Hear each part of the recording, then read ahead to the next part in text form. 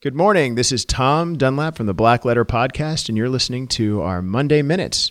Let's get started.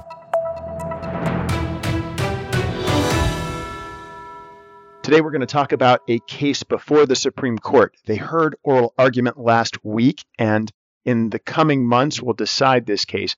It could shake the foundations of the internet. Why, you ask me? Well, I will tell you. The case is Gonzalez versus Google.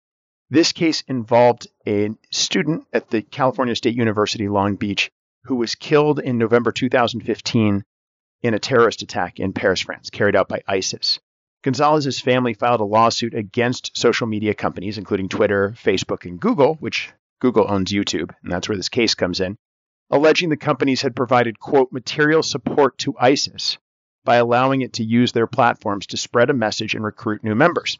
The lawsuit claims the company should be responsible for Gonzalez's death because it had enabled ISIS to carry out its attacks.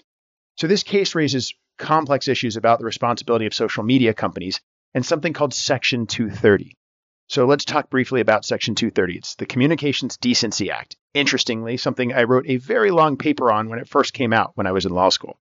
But the Communications Decency Act provides immunity to social media companies like Twitter, Facebook, and Google, and in this case, YouTube, for providing material support by allowing online service providers freedom from liability when they post the speech of others. So that's the distinction here. The plaintiffs in the Gonzalez case argues that it doesn't apply because they went beyond the role of a neutral platform, merely posting the speech of others, by allowing ISIS to use the platform for terrorist activities.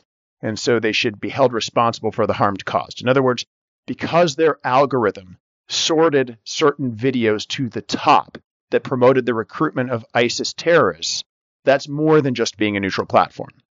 The attorneys for Google, on the other hand, argue that Section 230 provides broad immunity for user-generated content, and they can't be held responsible for the actions of third parties that are completely independent of the social media platform. They argue that holding them responsible for the actions of ISIS would have a chilling effect on free speech and could undermine the principles of open internet, which is what the Section 230 was originally enacted to assist. So again, there's complex questions about the limits of immunity provided under Section 230 to internet service providers. There's a companion case involving a plaintiff called Tamina, and there are a number of other tech cases involving Section 230. The outcome of this case has significant implications about the future of online content. Let's just run down that road for half a second. If it turns out that the Supreme Court finds that Section 230 does protect YouTube in this case, then things will pretty much go on like they are. There'll probably be some adjustments in the future, new cases, new challenges, but things will continue like they are. Google wins. If the Supreme Court finds that, in this case, YouTube is liable for what their algorithms do, then potentially, and these are just some of the things I've thought of, they may have to monitor their content and select content, and I think, frankly, it might impose more liability. They'll have to moderate users somehow if they're responsible.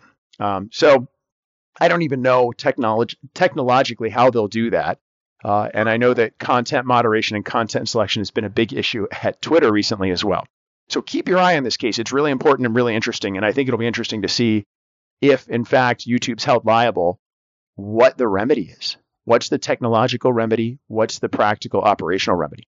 Anyway, thanks for joining me for this Monday Morning Minute. Have a great week, and we'll see you next week.